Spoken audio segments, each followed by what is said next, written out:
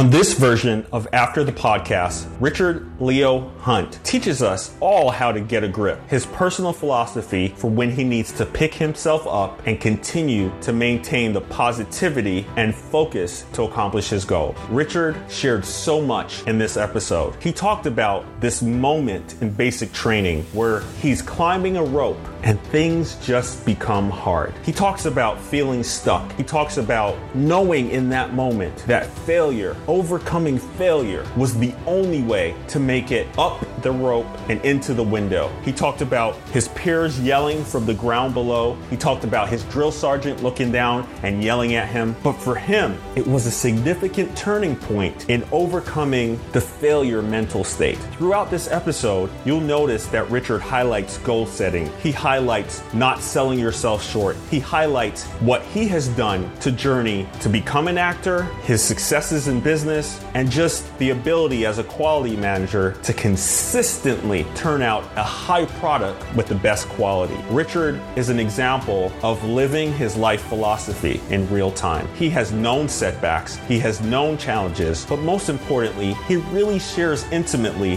when he turned on that switch that allowed him to know that overcoming failure was what deepened character of true leaders.